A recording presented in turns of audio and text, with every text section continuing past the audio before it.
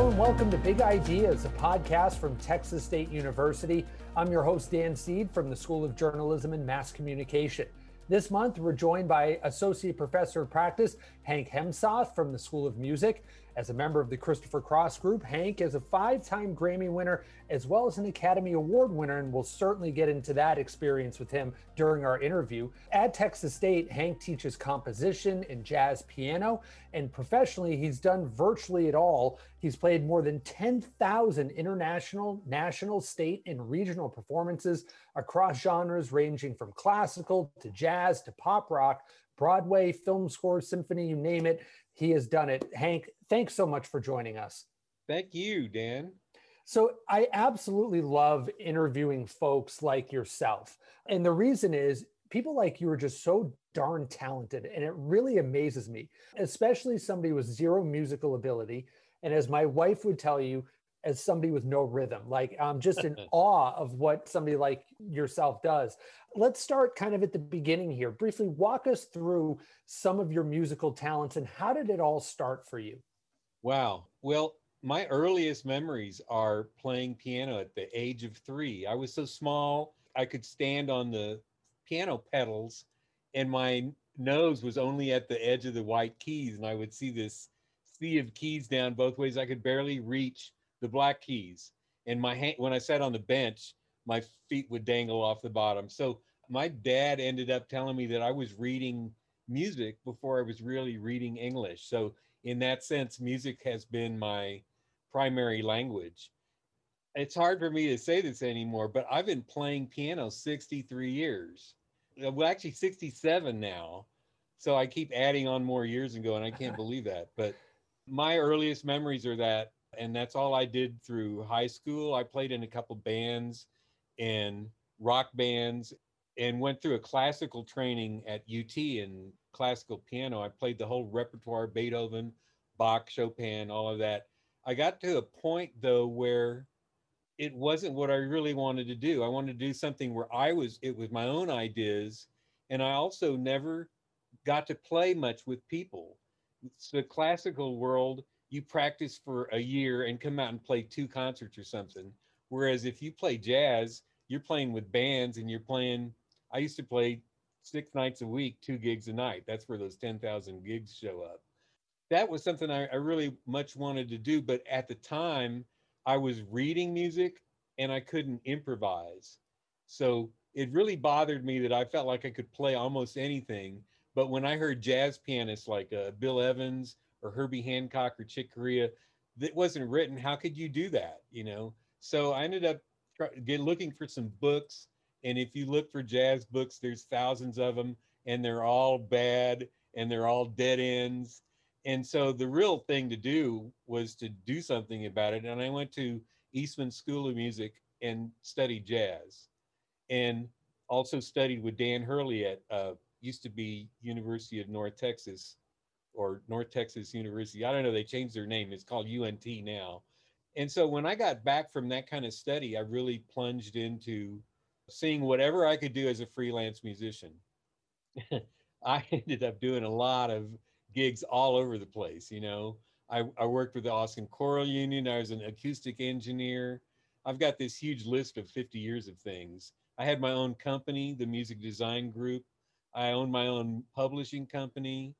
And I got connected with all kinds of recording studios and just gigs, all kinds of things. I did Broadway shows. I tuned pianos at UT. So all kinds of different kinds of jobs, because I was just looking, if something had 5% to do with music, I was going to be all in just so I could make a living as a freelance musician. So what do you love about it? Having done all that and had your hands in so many aspects of the business, what continues to draw you to it and has throughout the years? It's creative. I mean, you start out as a jazz improviser, you never do the same thing twice. And it's creative, it's on the spur of the moment. It keeps you alive to this very day. I mean, I just spent the last 2 months writing 5 new tunes for a new band I'm in that I can't wait to play with them. I wake up in the middle of the night and first thing in the morning, the first thing I want to do is either write something, get something recorded, practice something, learn some music for somebody else. So it's an ongoing process in it every day. It's exactly what I want to do. The things that get in the way are, uh, food, breakfast, family, but I love my family too, but they know that some things are primary to me. What is it like in those moments? We hear the stories about musicians all the time. They're sound asleep and then they have that aha moment. Paul McCartney famously had that with Yesterday. What is that like when that inspiration strikes you in that moment? What goes through your mind? What's that feeling like? Well, I wish I could say that happened often. I really think that only happened to me once, and maybe only once for Paul McCartney. I woke up in the middle of the night and had a complete picture of a tune. And I said, I got to write this down right now or it's going to be gone. Because a lot of stuff, if you don't get it down, is gone forever. But in general, it's more like a research thing, and you have a goal in mind and you research what you want to work on. I may have mentioned to you about 12 years ago, I was just doing things like writing and performing, but a Texas State feature writer for the Hillviews magazine, writer Billy London Gray, contacted me, and she was writing a story about the myths around inspiration and creativity. Her article was much more about how research inspires creativity. And I'm all aboard that. She was the first time to make me look objectively at what I was doing. And I think that kind of spurred me on over the past 10 years to treat research as its own entity, because I had never done it except in connection to be a composer or a performer. And now all of a sudden, Texas State sent me through a week of learning how to write grants.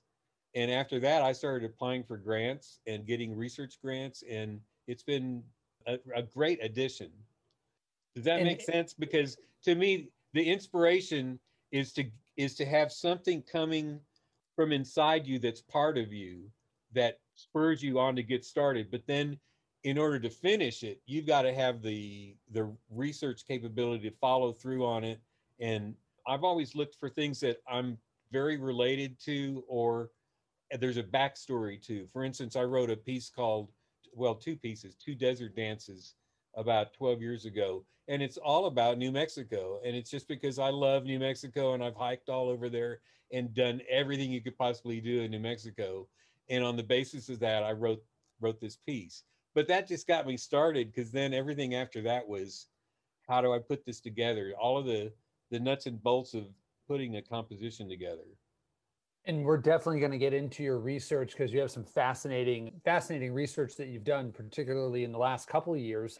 And when we talk about music and you talk about this research providing inspiration, surely you have musicians that you look at as inspirations. Who are some of those folks that you point to and say, these are my people? So I've got a big background of all kinds of players. I mean, I listen to well, I listen to Van Halen too, but I listen to Rachmaninoff and all the great classical piano players. But then once I heard Bill Evans, jazz pianist, and also all the jazz players that improvise, because you can always learn from a saxophonist or from Miles Davis on trumpet or whatever. So all of those people have something you really admire and you want to learn about. And as me, as a working musician, in order to learn something like that, I would here's the research part of it. You love it. I tell my students, I call it ear candy. It's something that just sticks out and you go, wow, that's really cool. And at first it's like magic. But if you analyze it and transcribe it and write it out, you understand how it works. That's the scientific method. And you practice that. And then eventually, gradually, that becomes a part of how you play or part of your improvisation. And before we move on, I touched on this in the introduction that you were a part of the Christopher Cross group and those awards that the group earned in the early 1980s. I know that from reading about you that you and Christopher were friends at a young age. What was that like? Walk us through that just coming into music, into the business like that, and getting into a group like that, and then getting into the point where you're getting into some heady stuff, helping with movies and the group itself and his people collaborating and all that. What was that experience like? Sure. So Christopher Cross, his, well, I don't need to tell you his real name, but we were in high school together and we did things like classical gas duets. And if you even remember that tune, Sure. Yes. 66, 67 or something, you're not that old. No, So, I know it. I don't remember. I remember it, but yeah, I'm not that old, but okay. I do So, remember it. I know so it. Yeah. we're in a copy band called Flash, which was like the hottest band in San Antonio and played all over, played frat parties and played just all over. And so, but when I went to school, Christopher didn't, and he kept playing. And for about 10 years, we were out of touch. And then in the late 70s, I got a call from his manager and he said, "Look, Chris remembers you, come and audition because he's got a record deal with Warner Brothers." So I don't know how many people auditioned, but what I knew, and I was already a skilled musician, I knew I needed to be prepared for that. And so I got a pre-release copy of all of his albums and wrote out all the piano parts and had them down, locked down exactly like the record. And when I went to the audition, I played like the string intro to Sailing, and they all went, "How the heck did you do that?" I said, "Well, I wrote it out." And I instantly got hired. And anyway, Chris and I were buddies. So that's the way we got started. And I remember the first year, nobody had won any awards. We were driving around the tri-state area in station wagons and playing whatever. And then all of a sudden, like, I don't know that he got a Grammy yet, but he was getting airplay, and Sailing and Ride Like the, all of his big hits were on the radio. So all of a sudden we were like doing trips on planes to gigs and opening for acts.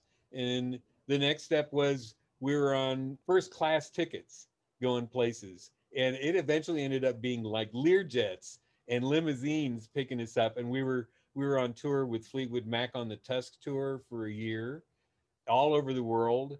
And then another year tour, we were the opening act for the Eagles on their last album, the Long Run tour. And that was like the top of being pop stars. You know, we stayed in five-star hotels and everything. So we were in LA a lot, and there was recording sessions and everything was done there. Then someone approached Chris to co-write the theme to Arthur, the original one with Dudley Moore, and he and Burt Bacharach co-wrote "The Best That You Can Be," and that got the Academy Award. So that was a big time, you know. And then all of a sudden, it all went to nothing because Chris's next album didn't do well, and there was just a spiral down, and I moved on from there. But Chris is still around, and he's still doing very well, and we stay in touch. And eventually, you transitioned to academia, and you've been at Texas State now for how long? Almost 25 years. But you and I are both called professors of practice, and that's a different term. It's a little rarer. That means, well, I don't know about you, but I was invited to teach based on my lifetime of real life experience Hmm. and skills. And they didn't look at my academic records. It was just recording chops. And I think what they want you to do is provide students what real life experiences so they can do that themselves. Who's the guy at UT? Matthew McConaughey is also a professor of practice. So that's a kind of a unique thing. It's not tenured, but I've been here for 25 years.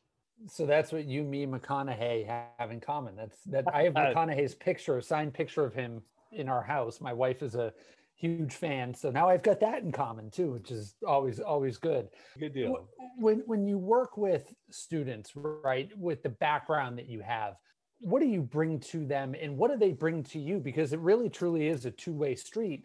When you're teaching, you learn things from your students, I would imagine. Oh yeah.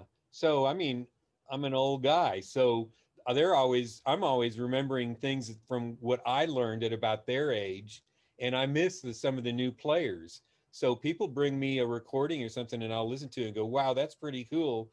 Let's transcribe that, analyze it, and understand it the same way I do with anybody else. What can we get from this so that if we can apply it to you?" So we do that quite a bit. Although the other flip side of that is that these current students don't remember Miles Davis or Charlie Parker or Thelonious Monk. So it's my job to say, look, there's some great stuff here. You need to not just listen to the past 10 years. Let's go back 50 years and listen to these guys and see if you can pick something up. Because there's the bebop style, which is a great way to learn all kinds of things about improvisation. And so some of these guys come in and all they want to do is like funky jazz or rock jazz. And I'm saying, look, if you want to be a really rounded jazz musician, we've got to learn a lot of styles. Let's get started. And then also for the composition students, it's the same kind of thing.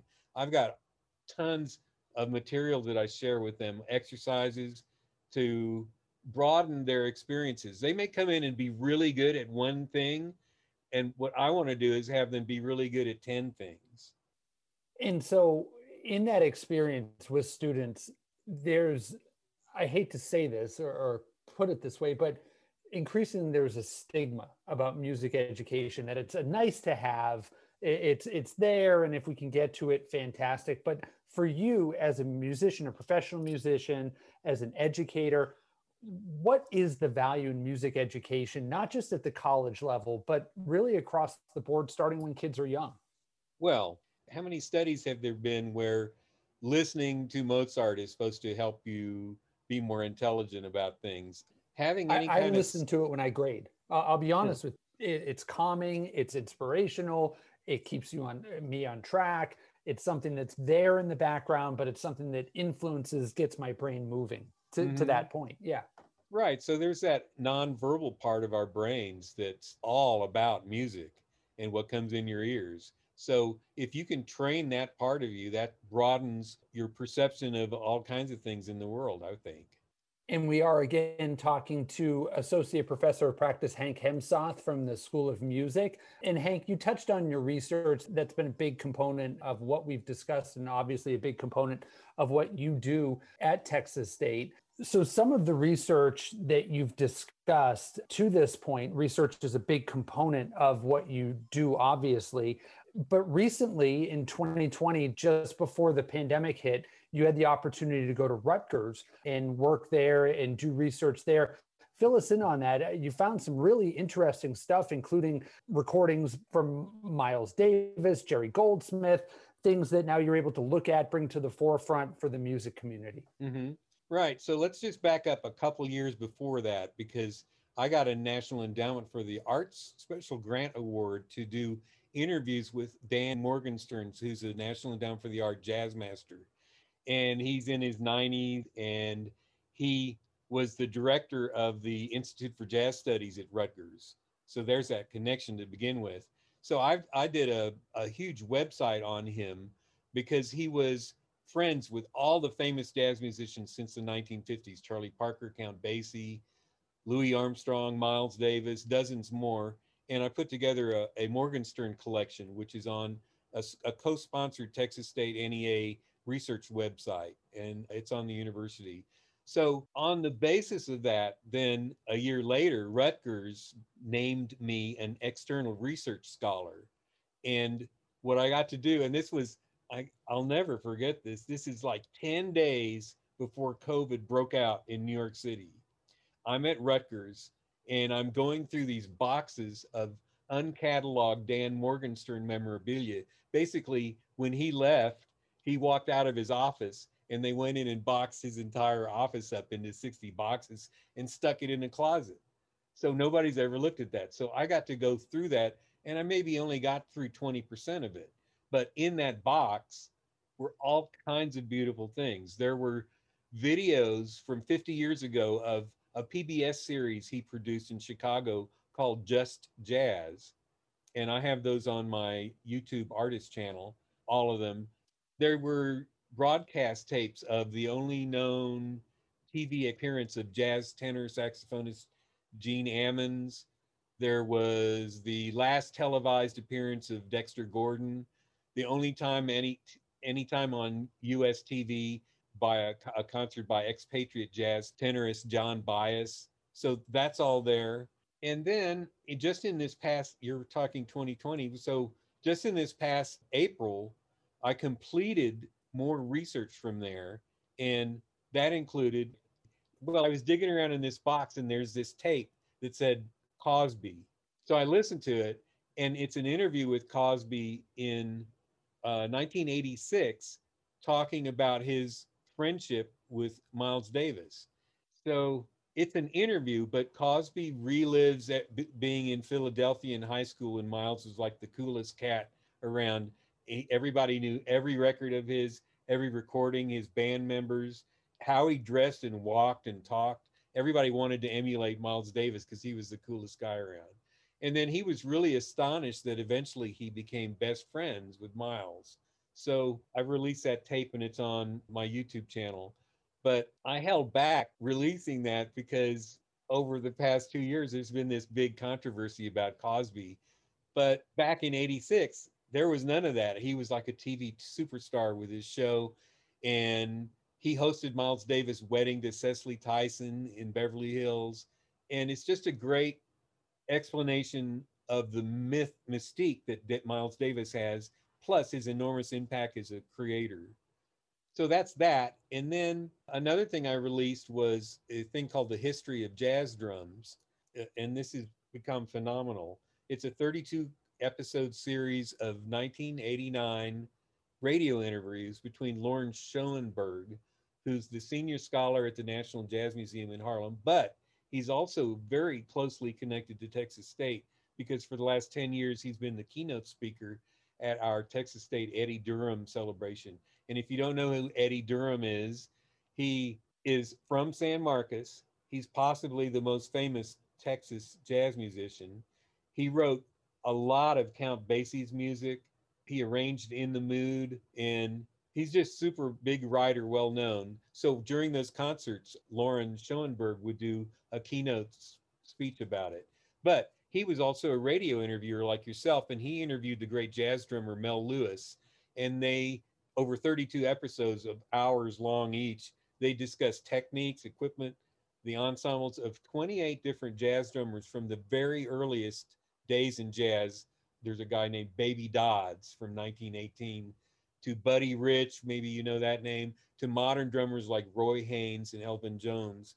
And these interviews have just had a huge response all over the world from the drum community. And thanks for making them available. And it's a one of a kind series on my channel. That's the second thing. And the last thing I did that came out in April was the Jerry Goldsmith film retrospective. So since I teach jazz composition, I've always had an interest in film scores too, because there's a lot of jazz elements in film. This was a collaboration of a record label called Varese Sarabande and then a radio show called XM Sirius Cinemagic, which has gone off the air since then. Plus, it involved all the world orchestras, musicians, film studios, record labels. They all worked together with XM Sirius to put this retrospective together on Jerry Goldsmith and his extraordinary music legacy. There's 205 episodes, so this was a chunk of work.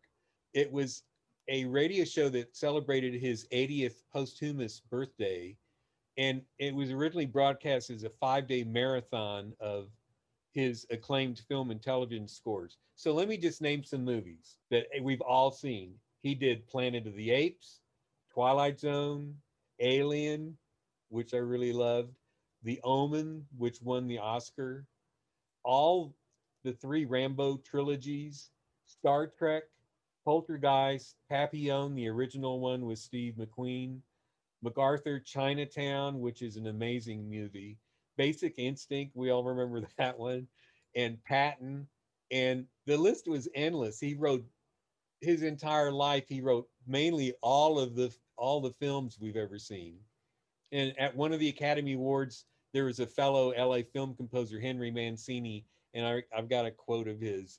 He said at the Academy Award, he said, Goldsmith has instilled two things in his colleagues in this town. One thing he does is he keeps us honest, and the second one is he scares the hell out of us.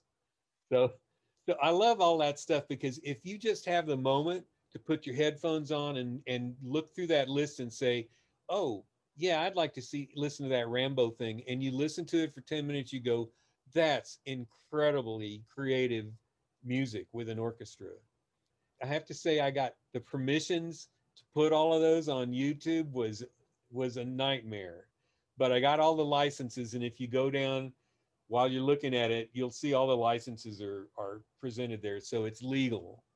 Like I said, I mean, it's like 5 days worth of stuff. So you can just start and take a break and come back and listen to some more.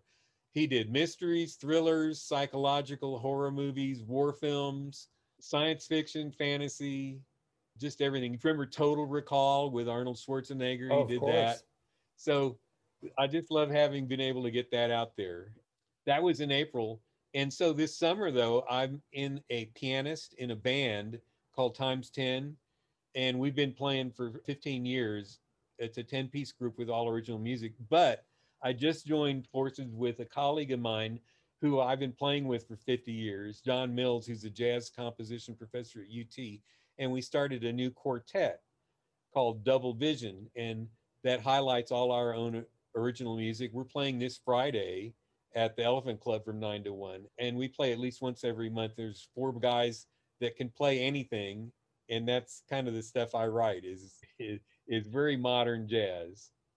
When you look back at your time at Texas State, what stands out to you in terms of being most memorable or most impactful for you, be it a performance, a student performance, research that you've conducted? The thing I did for the Dan Morgenstern collection took a couple of years to put together. And I went back to when he was a college student and followed everything he did, all of the friends he had made. He arrived in New York City in 1947 at the heyday of jazz and was too young to get into these bars to go hear these jazz musicians. So he just hang out outside. And his career just maximized the golden era of jazz. He was like the editor of the premier jazz magazine, Downbeat magazine, for the 15 years. And he's just a walking encyclopedia. And I researched and produced videos of his friendships. There's 148 record reviews that he put together. There's searchable PDFs with an album cover and the music. He got 8 Grammys.